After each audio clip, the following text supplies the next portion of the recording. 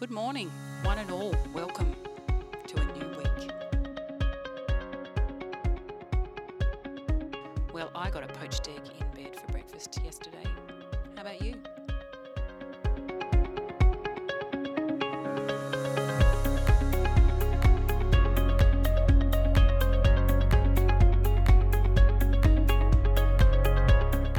So most of the time, I get to the middle of the week and I have a bit of an idea about what I want to talk about for my next week's podcast. This last week, I was still quite clueless by Friday. It was like there was just nothing in my brain. I had a few Bible verses that were standing out, but I didn't know why. I had a whole talk on emotions sitting there waiting, but I just didn't feel like I was meant to talk about that this week. Mick, my husband, said, "Don't worry, if nothing comes, don't force it." Okay, I thought, I won't. I don't want this to feel like a chore. Something else that's been bubbling around separately in the last few weeks for me is wanting to write and share a hope story as part of wanting to be more open and less dualistic about things that are dear to my heart right across my life. And as I said, I wrote down 3 verses this week, each randomly, it seemed, coming into my consciousness but not leaving. Kind of like perching on my week's page and just settling in, waiting. Then a penny dropped like a little highlighter pen on how those verses connected to each other and my own story. And what I realised was that each verse was significant in my own story of hope, and each verse takes a position in a timeline across it. Okay. This week, my podcast reflection is my own hope story. Got it. The first scripture is Numbers 6, verse 24. I grew up in a conservative evangelical church community with migrant origins, a tight-knit society, fierce loyalty to God and right living, and the highest honour given to Scripture. Sounds almost Jewish, I know, except without the little hats and glass crunching at weddings. Throughout my childhood, I attended 2 services every Sunday, each ending with the blessing from the pulpit given from Numbers 6, verse 24. It goes like this. The Lord bless you and keep you. The Lord make his face shine on you and be gracious to you. The Lord turn his face toward you and give you peace. This benediction I heard 1,000 times growing up. To me, the verses heralded an escape from an hour plus of socially bounded reverent quiet, the need to turn inward, the gaze of the authority of the Bible and men in suits and aunties in their colourful dresses, and it signalled the promise of being with friends and eating cake. The friends I loved and the cake was always really good. Of course, I completely missed the meaning of Numbers 6. I didn't intend to, just washed over me as a weekly liturgy, and as an ending to ritual, an ending to what we do because that's the way life is when it's presented to you as black and white. As the black and white blended and turned grey, I struggled. When ritual simplicity got complex, when colours sneaked in over my teenage years and into my 20s. I stood in the church car park and raged at the wealthy cars in there with so much poverty in our world. I felt righteous anger that people thought God would care if I wore trousers to church instead of a dress. If God cared about crap like that, then what hope have we? I felt anger at being muted, unable to speak up because I was a woman. I moved to Melbourne and engaged in urban, inner-city missional forms of church. Here, the preachers preached with a newspaper in one hand and a Bible in the other, to people who hurt and showed it. We sang lament songs written by the marginalised, explored alternative cultural and spiritual expressions of worship and liturgy. Women had a voice and they had guts. The brokenness was palpable and acknowledged, but it lingered and it was socially infused. The colours and experiences were psychedelic and mesmerising, and my hunger for a God who was worth following grew. I went overseas with Mick, my husband, and I came back to Tasmania and went to uni. I wanted to understand the human social condition, but I also really wanted to prove I was worthwhile, that I had something to say and be as a woman. I walked into a decade or more of intense deconstruction and a breaking down of everything that had come before. We left mainstream church and started our own. Church in a pub, without liturgy. Church as a marketplace, with many ideas. Church as hospitality and community and openness, forming our DNA. As I studied, I slowly began to think more like a sociologist, deconstructing and intersecting the social into theories of power, governmentality, agency, structures. My thought world expanded and went into overdrive. But my heart world contracted as information and evidence and data dominated and mystery and spirit got shelved into the I don't quite know what to do with you anymore box. I look back and realise that becoming an academic narrowed the lens of my world in a new, yes, maybe more acceptable, but a new form of black and whiteness. The particular pathology of black and whiteness is not limited to religion. Our academic institutions have followed culture's soulless descent into neoliberal rationalisations of people and place, along with the worst of them. It all felt like internal wilderness by the time I got to my mid-30s. It didn't look so bad on the outside. Family, kids, job, school, friends, church, tick, tick, tick. But you can only deconstruct for so long before you hollow out most of the content.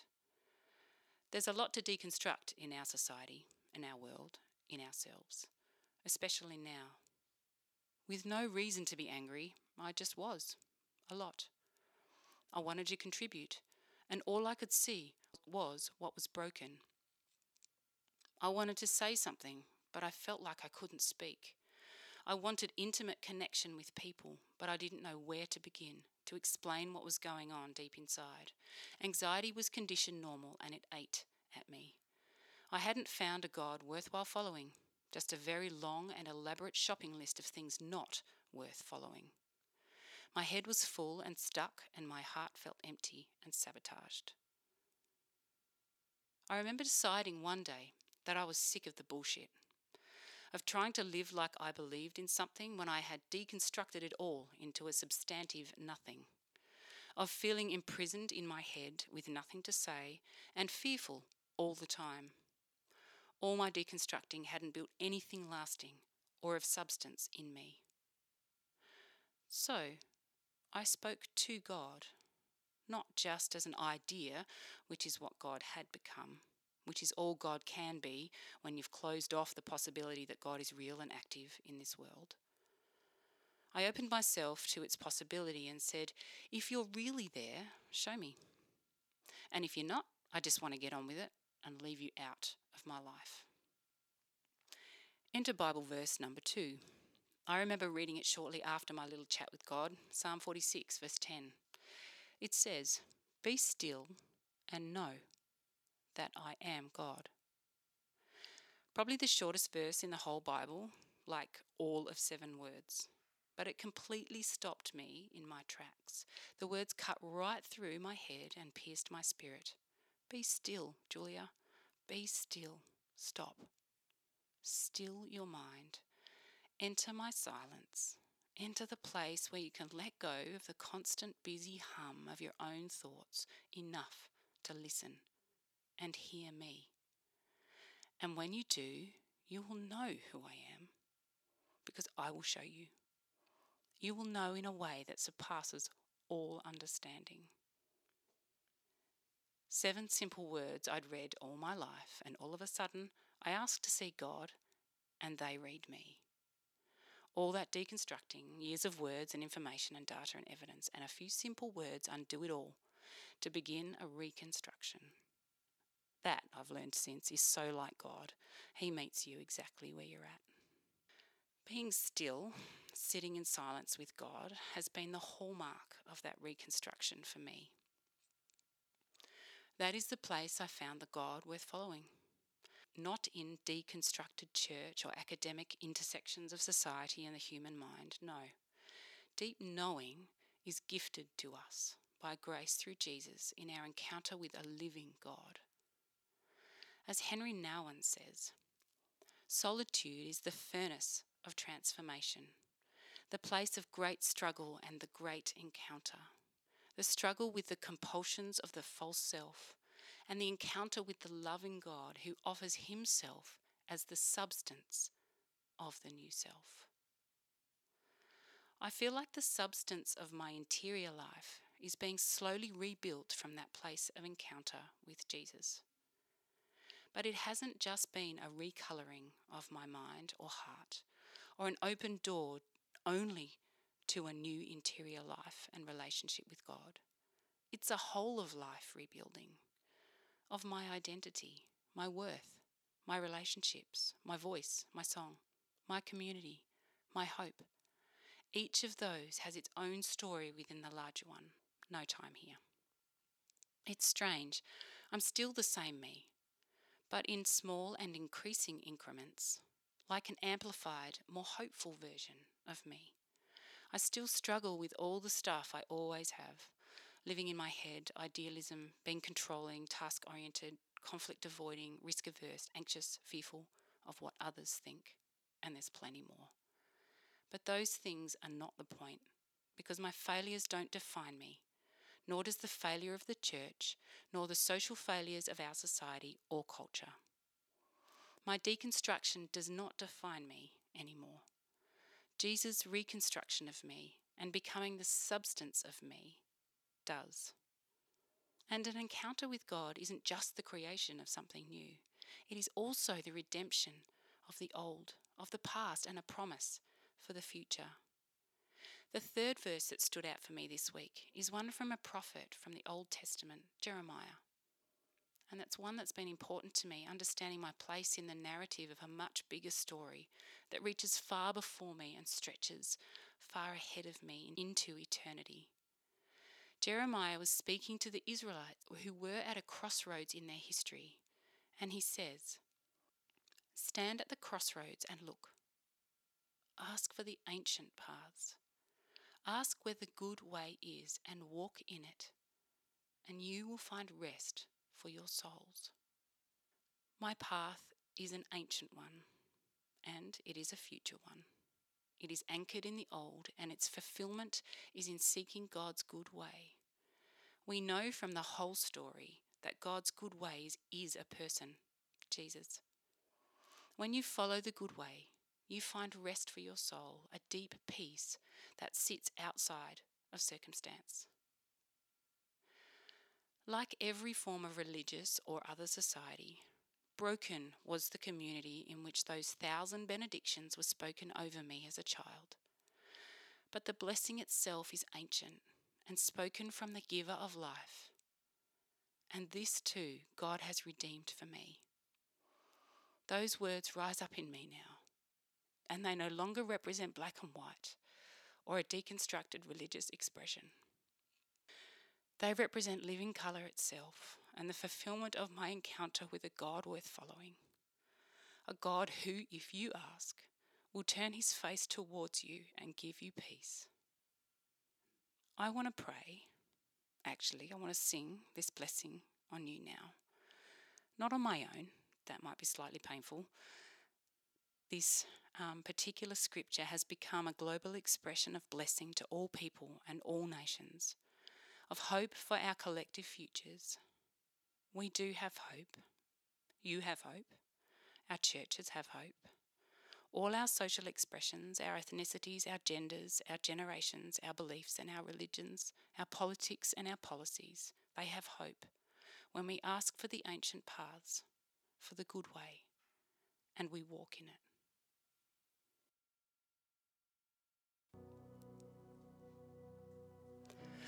Lord bless you and keep you. Make his face shine upon you and be gracious to you. The Lord turn his face toward you and give you peace.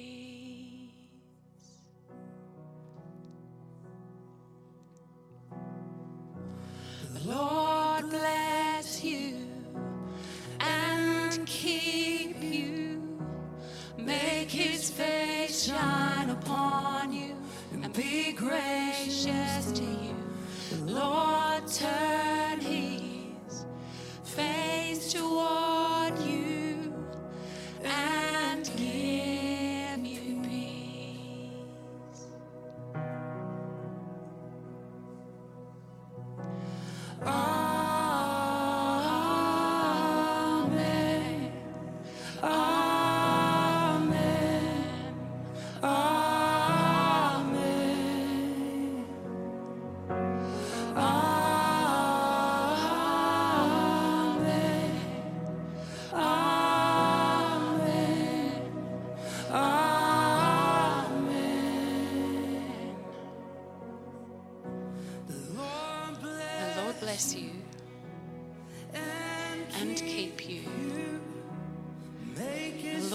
his face to shine upon you and be gracious to you.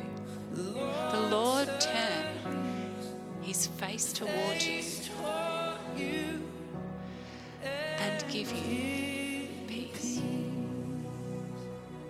As we receive, we agree. Amen.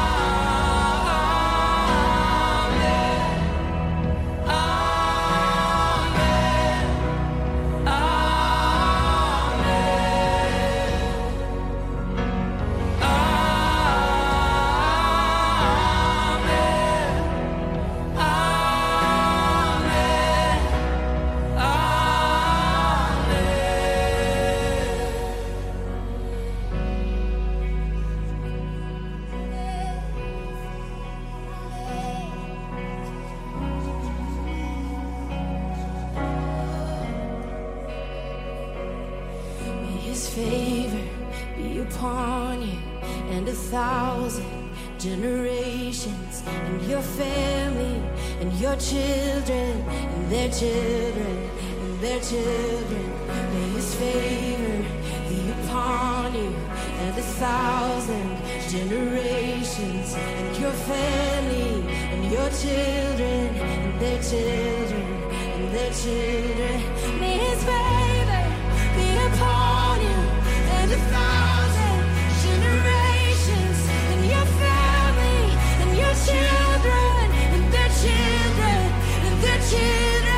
May his favor be upon you and 1,000 generations, and your family and your children and their children and their children. May his presence go before you and behind you and beside you, all around you and within you. He is with you. He is with you in the morning and the evening, in your coming and your going, in your weeping and rejoicing. He is for you. He is for you. He is for you. He is for you. He is for you. He is for you. He is for you. He is for you.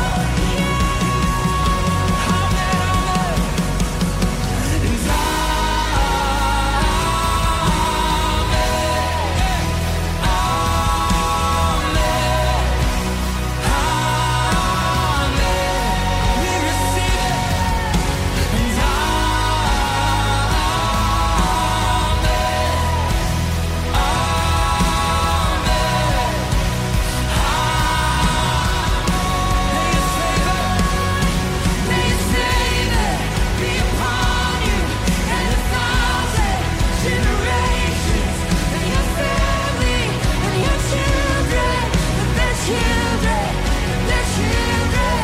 May his presence go before you and behind you and beside you, all around you and within you. He is with you. He is with you in the morning.